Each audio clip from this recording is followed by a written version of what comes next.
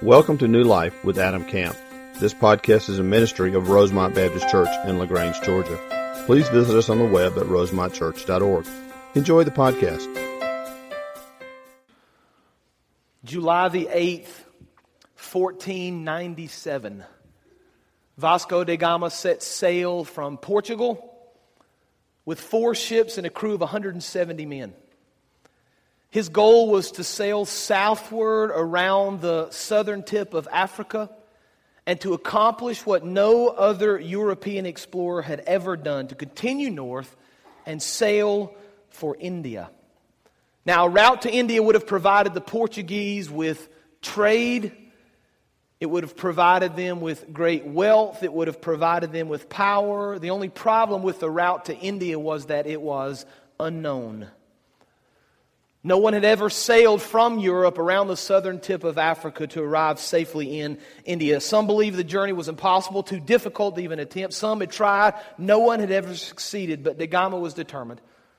And so he set sail and left all that was safe, all that was comfortable, all that was familiar, and he sailed into the unknown. Now, for so many people, the path to spiritual growth and renewal feels like a journey into the unknown. Maybe they desire to grow. Maybe they desire to deepen their walk with Christ. Maybe they desire to hear His voice. And yet for some reason, spiritual depth seems just out of their reach. But what if? What if there was a very clear path to knowing God's will? What if there was a way to see and understand and search the depths of His grace, to know the riches of His love? What if there was a way to experience His joy and to hear His voice and to courageously do His will? What if there was a clear path, and yet for so many people it remained unknown? Wouldn't you want to find that path? Wouldn't you want to take that journey? This is week 1 in a sermon series we're calling Into the Unknown. And so for the next 6 weeks over the summer, we're going to examine a clear path to spiritual growth and spiritual renewal. It's a path that's literally been used for centuries, but in modern times has been forgotten. And so each week we're going to unlock a door. We're going to walk through and unlock a door to spiritual growth, into the depths of God's love, into the depths of God's mercy. Some have called these doors spiritual disciplines. Some have called this the path of righteousness. Whatever name you give it, I think it's going to lead us into a deeper understanding and a deeper love for the things of the Lord. But it's not just a sermon series. I'm going to preach for the next 6 weeks on this topic, and we'll delve into these ideas, but we've provided you something more than just a sermon. We've provided you with a prayer guide. I hope most of you saw it or had an opportunity to pick one up. If you didn't, they're available at the doors when you leave. If not, they're going to be available tomorrow on our website. But this is a prayer guide that's specific to our church. It's not a generic prayer guide of other places. It's specific to the needs and the ministries of our church. But here's what I love about this prayer guide. This prayer guide goes hand in hand with this sermon series. So every sermon you hear on a Sunday morning, you'll take this prayer guide home during the week and you'll pray specifically about the things we talked about on Sunday morning. So you take this with you. I pray that you'll use it as a guide. I pray that it will motivate you to pray more and more over the course of summer. I'll argue all summer that there is a clear path to knowing God more deeply. And so today together, we're going to begin that journey. If you have your Bibles, I'm going to invite you to Daniel chapter 9. Daniel chapter 9. Now, some of you are familiar with the story of Daniel. Let me just kind of sum up where we are in this book so you'll know the context in which we're about to delve into. The Israelites had left Egypt. Moses had led them into the desert. They had wandered for 40 years. They had been rebellious. Moses had passed away along with the rebellious generation, and Joshua had taken over. The Lord had blessed Joshua. The Lord had given Joshua strength and courage. Joshua had led the people of Israel across the Jordan River. They had lived in the promised land. And at this point in the book of Daniel, around 800 years has passed. Now, the problem we've seen with the children of Israel, as we've studied through and seen them in sermons past, is that they're kind of fickle. There are moments when they love the Lord and serve Him and want to do all the things that He's called them to do, and then there are moments when they are sinful and rebellious. It's kind of like a roller coaster. And over the course of these 800 years, because of their sinfulness, because of their lack of obedience, the Lord has punished them. So at this point in Daniel chapter 9, King Saul, King David, King Solomon have all passed away. In the year 605 BC, King Nebuchadnezzar, a wicked king from Babylon, had surrounded Jerusalem, had laid siege to Jerusalem, had taken over the city, and had taken all the best and brightest, all the smart and the capable young men from the city of Jerusalem with him back to Babylon. Daniel was one of those young men. Now, when we hear the story of Daniel, you probably think immediately of Daniel in the lion's den, or maybe you think about the way Daniel conducted himself in the presence of the king. But if you study Daniel's life and you read through the book of Daniel, at the heart of Daniel's faith was his prayer life. Now, as believers, we understand the importance of prayer. We understand the importance of seeking the Lord and going to the Lord in prayer. In fact, if we were to spend some time studying through Scripture, we see time after time after time that prayer is commanded of us. For example, Matthew chapter 6, when Christ is giving to His disciples the model prayer, He says in verse 5 of Matthew 6, "And when you pray." He says in verse 6 of Matthew 6, "And when you pray." He says in verse 7, "And when you pray." For Christ, it's not if you pray. It's not we hope you can find some time to pray. It's not if you have a little bit of time at the end of the day you can pray. Christ says when you pray, you should pray like this, and He gives them the model prayer. Colossians chapter 4 verse 2 says this, "Devote yourselves to prayer, being watchful and thankful." 1 Thessalonians chapter 5 verses 16, 17, and 18. "Rejoice always." Now listen to this. Ready? "Pray continually, giving thanks to all things in all circumstances, for this is God's will for you in Christ Jesus." Prayer is foundational to the Christian walk. There's no substitute in the growing life of a believer than to spend time alone with God in prayer. But I'm not going to talk this morning about prayer in general. I'm going to take for granted the fact that we all understand the importance of prayer. I'm going to take for granted the fact that we all know that prayer is something we need to be doing regularly in our lives, and I'll pray that through this prayer journal we're able to do this. But I want to talk this morning about an element of prayer that I truly believe will unlock a door for you. I want to talk about an element of prayer that will unlock a door to a deeper walk with Jesus Christ. I want to talk this morning about a specific kind of prayer. And the kind of prayer I want to focus on for the next little while is a prayer of confession. Now, I'm going to argue this morning that confession is a door that will lead us into the depths of God. And yet, for so many people, it's unknown. So let's begin this morning in Daniel chapter 9, beginning in verse 4. Here's what Daniel says. Daniel's words, "I prayed to the Lord my God." Now this is Daniel speaking. And right off the bat, he's going to give us a picture here. "I prayed to the Lord my God and confessed." Now if you've got your Bibles and you're taking notes, you need to underline that. If you're taking notes on your iPad, you need to put a little yellow line across that, right? "I prayed to the Lord my God and I confessed, Lord, the great and awesome God who keeps His covenant of love with those who love Him and keep His commandments, we have sinned and done wrong. We have been wicked and have rebelled. We have turned away from your commands and laws. We have not listened to your servants and prophets who spoke in your name to our kings, our princes, and our ancestors, and to all the people of the land. Lord, you are righteous, but this day we are covered with shame. The people of Judah and the inhabitants of Jerusalem and all Israel, both near and far, and all the countries where you have scattered us because of our unfaithfulness to you." Now Daniel's looking at the history of Israel, the fact that the Israelites have now been scattered in all lands. Verse 8. "We and our kings, our princes, and our ancestors are covered with shame, Lord, because we have sinned against you. The Lord our God is merciful and forgiving, even though we have rebelled against Him. We have not obeyed the Lord, our God, or kept the laws He gave us through His servants, the prophets. All Israel has transgressed your law and turned away, refusing to obey you. Therefore, the curses and sworn judgments written in the law of Moses, the servant of God, have been poured out on us because we have sinned against you." Now let's stop there for just a few minutes. Here's the first point I want you to understand about our journey into the unknown. Our journey, number one, to know God more deeply, must begin with humble confession through prayer.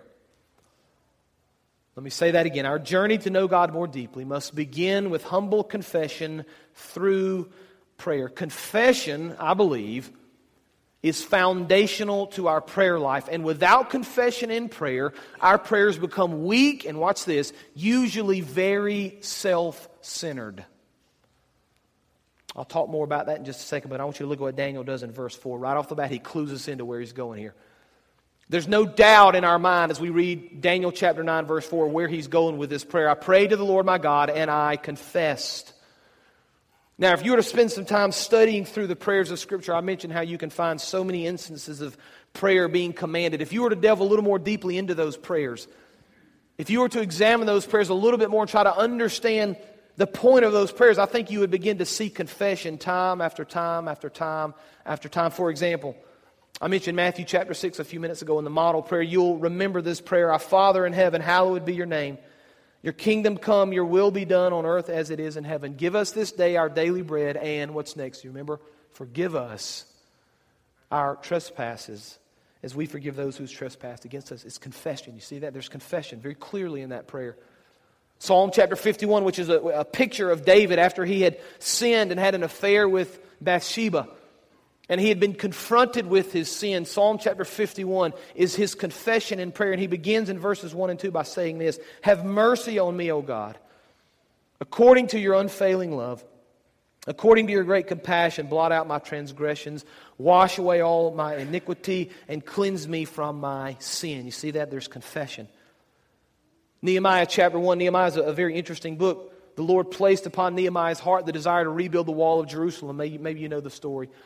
And so when Nehemiah recognizes that the wall has been torn down, he prays immediately to God in verse 5 of Nehemiah chapter 1. I want you to listen to what he says. Lord, the God of heaven, the great and awesome God who keeps His covenant of love with those who love Him and keep His commands, let your ear be attentive and your eyes open to hear the prayer your servant is praying before you day and night for your servants, the people of Israel. Now watch this. I confess the sins we Israelites, including myself and my father's family, have committed against you. We have acted very wickedly toward you. We have not obeyed the commands, decrees, and laws that you have given your servant Moses. We see over and over and over in our study of prayer this pattern of confession. But here's the problem in our world today. Confession within our prayers for so many believers today is largely unknown, isn't it? It's not something we're familiar with. If we begin to think about confessional prayer, it's not something that we regularly do. Here's kind of what we do in our world. And I'm at the front of the line, by the way. Our prayers oftentimes become the to-do list that we give to the Lord. Lord, I need you to fix these things for me. I need you to work on this. I've got a situation at work I need you to handle. Or I've got a friend who's having some marital problems. Or I know our neighbor across the street is having financial issues. And we begin to pray for those things. Now, I want to pause for just a second to be very clear here. We should absolutely pray for those things, of course. The Lord wants to hear from us. The Lord wants us to pour our heart out before Him. Prayer should certainly include our needs because God wants to demonstrate His love to us. He wants to demonstrate His power to us. He wants to answer our prayers in the context of our life. But the element, the key that so many of us are missing in our prayer life is this idea of confession. I had the opportunity, kind of the brilliant idea several years ago to replace the radio in my van. And so I went to Walmart, Amy and I did, and we picked out the radio we wanted to buy. It was a nice one. It had a CD player. Our old van and our old radio didn't even have a CD player. So CD player, that's nice. We'll buy the CD player. And I took it home and I started looking at it and I thought, you know what, I don't want to pay somebody $200 or $300 to install this thing. I think I can install this myself. And so I unfolded the piece of paper 19 times, and it's a big poster board, and there's 52 different languages, of all the different directions, and I'm fine English, and okay, I work through, and I start getting the directions, and so I pull the dashboard out, right? I kind of pull all the stuff out, pull the old radio out, right? And I'm getting the new radio, and I'm starting to work and put it together, and hey, this is working. This is making sense, right? The wires are beginning to connect together, and things are going where they're supposed to go, and there are no parts left over. Usually when I build something, there's a bunch of parts, and Amy's like, what are all those screws for? And I'm like, honey, they're extra. They're extra in case you lose a couple. You don't need to worry about those. They're fine, honey, you know. But I finished the radio. There are no screws left over. And then I put that thing back in place, and it fit. Right? Wow, it fit. And I put the screws back on. I kind of popped everything back in place. And I'm going to take this in for a second. This is a nice feeling. I've done this. I've accomplished this. Right? I've done this job, man. I've all this technical stuff. And I pulled this radio out. And so I slide over the driver's seat, and I crank that thing up. I'm just kind of basking for a second in my success, you know. And, man, I reached down and popped that radio on. Nothing. No sound, no lights, no sound, no buzzing, nothing, no sound. I'm like, oh, great. Okay, so I pull the whole thing back out, right? I'm checking wires and redoing and took it all apart, put it back together, tried it again, nothing, no sound, nothing. So 3 or 4 times this happens, and I'm getting into several hours at this point, right? And I'm becoming more and more frustrated because here's my mindset, right? My mindset is I've spent 4 or 5 hours on this thing. I'm still going to have to pay a guy $300 to install it, right? Because something's wrong. So I pick up the phone. I call one of these guys who installs, hoping he'll have a little mercy on me, right, and help me. Then I explain my situation. I start talking through the process with him, and he kind of stops me in mid-sentence, and he says, "Did you connect the ground wire?" Long pause on my end. Wheels are turning. I don't remember seeing a ground wire. I guess I didn't. Well, he says, you need to go and check, and you need to connect the ground wire. Great. So I take everything back out. I pull everything. I start looking, and sure enough, on the very back of this thing is this little bitty plug that I had not even seen. And I plug that thing in thinking, I really don't think this is going to work. I hope it does. I plug it back in, stick it back in the dash, everything screw in, crank up the car, turn the radio on. Boom. Perfect sound. I told the 9:30 service, Milli Vanilli has never sounded so good in my van. Just singing along with him, right? Here's the point about that radio. That ground wire to me was unknown. I didn't know it existed. And yet it was the key to the power of that radio. You understand that? I believe for so many of us, confession in our prayers like that. For so many of us, it's just unknown. We don't even know it's there. We don't even worry about it. We can't figure out why we're not having prayer in our... We can't figure out why we're not having power in our prayer. We can't figure out why the Lord doesn't seem to be working the way that we hoped He would work. I'm going to argue that confession within our lives is kind of that key that will unlock the power of prayer. And so you ask the question, great, okay, so I'm seeing that confession is in Scripture. I'm seeing that you're talking a lot about confession, but why is confession so important? Well, there are 2 reasons confession is so important. Confession is so important, number one, because the Bible commands it. We see it over and over in this model of prayer. But the second reason I believe that confession is so important is because it humbles us before the Lord. You understand that? It puts us in right standing. See, here's the problem with so many believers in our world today. We make much of ourselves and very little of God. If we were honest about it, that's exactly what we do. We talk about wanting to serve the Lord. We talk about wanting to seek the Lord, and yet we're far more concerned about our own happiness or desires than doing the will of the Lord, aren't we, if we were honest with one another? We talk about seeking Him. We talk about growing in our faith, and we're far more concerned with doing what we would rather do rather than what God has called us to do.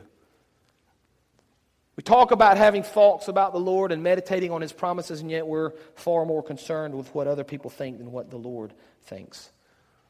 You see, we live in a society that makes much of ourselves and very little of God, but that's not at all what Daniel does. His model is opposite. His model is unknown to us. Daniel doesn't begin by listing all the things he needs. Instead, he begins with this idea of confession. You see this very interesting pattern throughout these verses. You see how Daniel kind of sets this up with who the Lord is and who I am.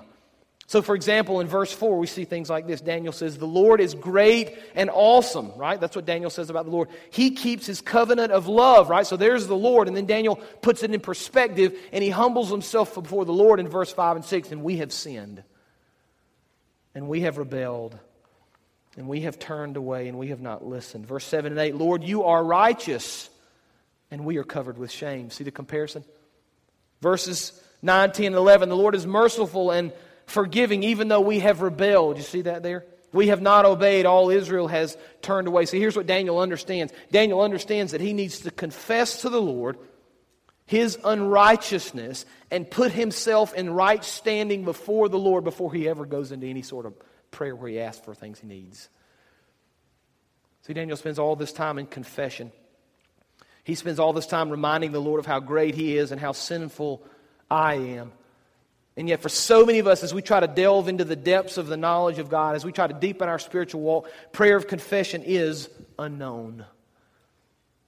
But I believe it's a key that will unlock a door in our lives before the Lord in prayer. Now let's move on, verse 12. We see the importance of confession. Verse 12 now in chapter 9 of Daniel. You have fulfilled the words, this again is Daniel speaking to the Lord, against us and against our rulers by bringing on us great disaster. And he's remembering all the Lord has done and all the punishment and all the wrath upon the people for their sinfulness. Under the whole heaven, nothing has ever been done like what has been done to Jerusalem. Just as it is written in the law of Moses, all this disaster has come on us, yet we have not sought the favor of the Lord our God. Watch this is important. By turning from our sins and giving attention to your truth. Now verse 14. The Lord did not hesitate to bring the disaster on us, for the Lord our God is righteous in everything He does, yet we have not obeyed Him. Now, Lord our God, who brought your people out of Egypt with a mighty hand and who made for yourself a name that endures to this day, we have sinned, we have done wrong. Here's the second point. Not only does Daniel begin with this idea of confession, but number two, our journey to know God more deeply, in our journey to know God more deeply, our prayer must include repentance. Our prayer must in some way lead us to repentance. Now, Daniel has already confessed. He's kind of talked to the Lord about who the Lord is and who Daniel is, and he's kind of put himself humbly before the Lord, and he's kind of put himself in right standing with the Lord. Lord, this is who you are, and this is who I am. But then he does something very interesting in verse 13. Daniel says, just as it is written in the law of Moses, all this disaster has come on us, yet we have not sought the favor of the Lord our God. And now here's the picture of repentance. You ready? By turning from our sins and giving attention to your truth. See, confession is kind of the acknowledgement of the sinfulness in our lives. Repentance is when we actually turn from our sins and follow Christ, and there's a big difference. Daniel says, we may have recognized our sinfulness, we may have confessed to you, but in verse 13, we've failed because we haven't turned from our sins. We haven't turned from our sins and turned instead to your truth. See, here's the point. It's not enough just to recognize our shortcomings. We need to do something about them in the power of the Lord. It's not enough just to recognize the sinfulness in our life that impedes us from growing deeper in our walk with Christ. We need to do something about that. I remember when I was a kid, and you guys are in summer break now, right now, and probably not thinking a whole lot about studying, but I can remember when I was a kid and a test would come up. And if you're like me, I guess I wasn't the king of this, but I felt like I was the king of procrastination, right? So a test is coming up in 3 days, and I always had this great mindset. I'm going to study a little bit at a time, right? I'm going to study 15 minutes here and 15 and a half an hour, and I'll kind of break it into little chunks, and by the time I'm done, I will study for 4 or 5 hours, right? Well, what do? I procrastinate. Well, I'm kind of tired today. I'm not going to study. I'll do it tomorrow, right? And you whittle it on down to the night before the test, and I'm tired, and I'm going to study after dinner, and then I'm tired, I'm going to go to bed, I'm going to study the next morning, and okay, now I'm going to study right before the test. And here's the problem with doing that. All the procrastination in the world, all the desire to study, all the hope to study, all the benefits of knowing what studying is going to bring to you, none of those things do you any good if you don't actually study, right? Hoping to study is not going to help you on that final. Planning to study is not going to help you on that final. Thinking about studying and desiring to study is not going to help you on that final. The only thing that's going to help you on that final is to actually study. It's kind of like that with repentance. You may think to yourself, you need to stop treating people so unfairly, but if you never do it, you've kind of missed the point. You may think to yourself, I need to stop cheating or lying or acting this way at work, but if you never stop doing it, you're missing the point. You may think to yourself, there's this thing in my life, and here it is, and I know that I'm part of it, and it's something I'm struggling with, and I need to stop doing it. But if you never turn from the sinfulness to the truth of Christ, you're missing the point. See, true repentance always leads us to action. If you want to deepen your walk with Christ, you need to remove the sins of your life and obey the teachings of Christ. I believe that one of the primary reasons so many believers don't experience growth in their life is that they are either unaware of the sin in their life or they're unwilling to repent of it. I believe that. And so I think we find ourselves mired in this sin, and even though we have freedom in Christ, sometimes we get trapped in this sinfulness and we can't find our way out, and we can't figure out why we're not growing, and we can't understand why the Lord doesn't seem to be blessing us. And yet we see that Daniel very clearly points to this idea of confession. He points to this idea of repentance. And he understands the importance of getting back in a right relationship with Christ. Now look at verse 16. Lord, Daniel says, in keeping with all your righteous acts, turn away your anger and your wrath from Jerusalem, your city, your holy hill. Our sins and the iniquities of our ancestors have made Jerusalem and your people an object of scorn to all those around us. Now, our God, hear the prayers and petitions of your servant for your sake, Lord.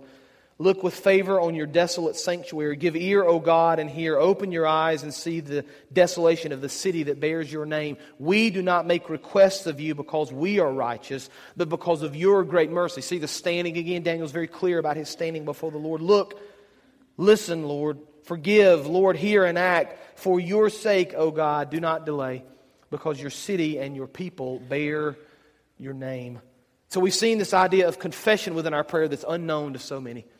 We've seen the importance of repentance, of actually turning from our sins that's unknown to so many. Here's the third thing. In our journey to know God more deeply, we must pray for God's glory. In our journey to know God more deeply, we must pray for God's glory. This is probably the most interesting part of this prayer for me, because as you begin to study through this and you begin to delve into it and understand it a little bit better, there's a very interesting fact here about verses 16, 17, and 18, and 19. We see this long prayer that Daniel has prayed to the Lord, and yet it's very interesting that it's not until verse 16 that Daniel, watch this, actually asks for anything. You understand that? We're 16 verses into this chapter. Daniel hasn't asked for one thing. That's an unknown model to us, isn't it? That's not the way we conduct ourselves in prayer. See, here's what Daniel understands. Lord, I can't petition you. I can't ask you to work in my life until I have first confessed my sinfulness and acknowledged your glory and your power before me. I can't come to you asking you to work in the hearts of these people until I understand the right standing of who you are and who I am.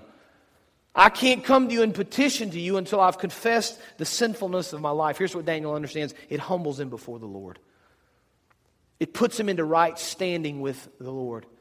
It helps him understand the heart of who the Lord is and how the Lord works. And it reminds me very clearly of Christ's pleas in the Garden of Gethsemane. Luke 22:42. Christ is kneeling down. He's praying. He's about to be arrested and eventually crucified. And here's what Jesus says. Father, if you are willing to take this cup from me, yet not my will, but yours be done. That's just an amazing statement that Christ makes. The Lord says, I don't really want to go through this. I don't really want to have to be nailed to that cross. I don't really want to have to suffer this pain that I'm going to go through. But yet, Lord, not my will, but your will. When's the last time we prayed that? When's the last time we begin with confession? Lord, I'm unworthy of you. I've sinned. Forgive me, Father. Point out my unrighteousness. You point out the failures of my life. Help me to understand, Father. May I turn from those and away from that sinfulness and away from that sinful pattern toward you, Lord. May I turn from the mistakes that I've made to your truth, to your holiness, to your glory. And I love what Daniel does here, because he begins to talk about who God is, and he begins to see God's glory, and he begins to pray not for what he specifically wants, but that he would experience the power of the Lord working in his life. And so we see verses like verse 17 where Daniel says, for your name's sake, Lord. Verse 18, not because of us, but because of your great mercy. Verse 19, Lord, listen, Lord, forgive, Lord, hear and act for your sake, Lord. Here's what Daniel says. It's not even really about what I want, Lord. It's about what you want. It's about your will, and it's about your glory. It's about me humbling myself, recognizing the sinfulness of my life, confessing and repenting, and then, Lord, in the midst of all that, praying for your glory, for your will to be done, Lord. I want to see incredible things, Lord. I want to see your power for your sake, and because you're righteous, and because you're holy. I'm really excited about this sermon series that's going to go for the next 6 weeks, and I spent a lot of time praying and quite honestly struggling about this summer, about what the Lord wanted to say and what the Lord wanted to do. And so I decided to preach this sermon for two reasons. Number one, we just finished 1 John, and 1 John was very convicting, and I've had so many people come to me and say, you know what, Adam, I'd really like to strengthen my walk. I recognize that in some areas my faith isn't authentic and I want it to be. And what can I do? And so this is going to be this summer, an extremely practical approach to give you some very specific things you ought to be doing in your life. That's the first reason we're doing it. But here's the second reason. I believe God is preparing our church for some incredible things. I really, with all my heart, believe that He's going to do some amazing things in the next several years in our church. And I want to see His power and I want to see His glory displayed. We've got all kind of exciting problems to have. One of them is a space issue. I mean, our 9:30 service is packed. 11 o'clock is almost packed. We got to make some difficult decisions in the months and years to come. And so I've been praying with our leadership about it. I've been praying with our deacons, with our staff, and I've just been trying to seek the Lord's guidance. And so we formed a prayer team about a month ago. And I picked the 8 people in this church, with the deacons' help and with their approval, I picked the 8 people in the church that if my life depended on their prayer, I'd pick them to pray for me. You know those kind of people. I had no doubt in my mind they were all going to pray for 30 straight days. And I gave them 2 simple rules. I said, I want you guys to pray about the future of this church. I need you to hear from the Lord. I trust you. I think the Lord's going to speak to you. Here are the 2 rules. Rule number 1, you don't need to talk to anybody about this. It's not about what your spouse thinks. It's not about what your Sunday school teacher thinks. It's not about what your best friend thinks. It's not even really about what you think. I want you to hear from the Lord. And I don't want you to be confused with all the other voices you may hear about what everybody else thinks. That's rule number 1. Here's rule number 2. We're not going to meet during these 30 days. This is not a meeting kind of a group. This is a group that I want you to pray every day. And on day 30, I'm going to put a box in my office that's going to say prayer team. I want you to write on paper what you think the Lord has said to you and how He's directed you. And on day 30, I want you to put it in that box. So 30 days passed. I pulled those things out. I spent a whole day away in prayer, poring over these things and studying through them. And in a week, I met back with this team to kind of confirm what I felt like the Lord was saying. Here are the 3 things that came from that. Number 1, this team said, if we're going to move forward and see God do things in our church, we need more prayer, number 1. I think that's exactly right. You understand that you're the body of Christ, right? You understand if the Lord's going to do something in this church, He's going to do it through you, right? You understand that your lack of prayer can hinder our church from moving forward. We need to all be challenged with this idea of prayer. We need to all be challenged to spend more time on our faces before the Lord. Here's the second thing they came back with. We need more prayer. We need to deepen our walk with Christ. I think that's exactly right. If God's going to do amazing things in this church, we need to be ready. You understand? We don't want to be a mile wide and an inch deep. John MacArthur said something years ago. This has always stuck with me. He said, I believed and I prayed at the beginning of my ministry. He said, I believed if I could worry about the depth of my ministry, God would worry about the breadth of my ministry. I think that's exactly right. I think we get caught up in this numbers game and we worry about the breadth and we don't worry about the depth. That's not what we're going to be doing this summer. We're going to focus on who Christ is and deepening our walk with Him. But here's the third thing this group came back with. More prayer, a deeper walk with Christ. And if we'll do those 2 things, we need to expect God to do something amazing. I don't have any idea what that means, but I'm excited about it. And I'm excited about seeing what the Lord's going to do and where the Lord's going to take us and how He's going to work and how He's going to lead. And I believe with all my heart, if we will pray, if we will be serious about deepening our walk with Christ, every single one of us, if we'll be serious about doing those things, I believe God's going to show up, and when He does, He's going to do something amazing. I started this sermon by talking about Vasco da Gama and his journey to India. As he was traveling to India, he wrote in his journal, we left on Saturday, the 8th day of July, 1479 on our journey. And here's what he said. May God our Lord allow us to complete it in His service. That ought to be the prayer of our lives, shouldn't it? Lord, we're embarking on this journey. But through Your power, Lord, and through Your grace, we're going to complete it in Your service. See, I'm going to argue for the next several weeks that there is a clear path. There is a path to knowing God more deeply. There is a path to deepening your faith in Christ. And it begins with prayers of confession. It begins with prayers of repentance. It begins by praying that God's glory will be done. And then I believe, through God's grace, He will allow us to complete our journey into the unknown. And we'll see Him and understand Him in ways we can't even imagine. Let's pray. Father, we thank You for this study. We thank You for the clarity of the teaching of Scripture, Lord. We thank You for the desire and the ability to spend time studying. And Lord, I pray it would just speak to our hearts very clearly. I pray you'd speak to our hearts and our minds, Father, and just challenge us to spend more time seeking your will. To spend time in prayers of confession, Lord, and repentance and seeking your face in all things. And I pray as we do that, Father, that your name would be glorified and you do incredible things in our midst. It's in Jesus' name that we pray. Amen. Thank you for joining today's sermon. We would love to hear how today's message blessed you. Use the Contact Us link on our website at rosemontchurch.org. God bless.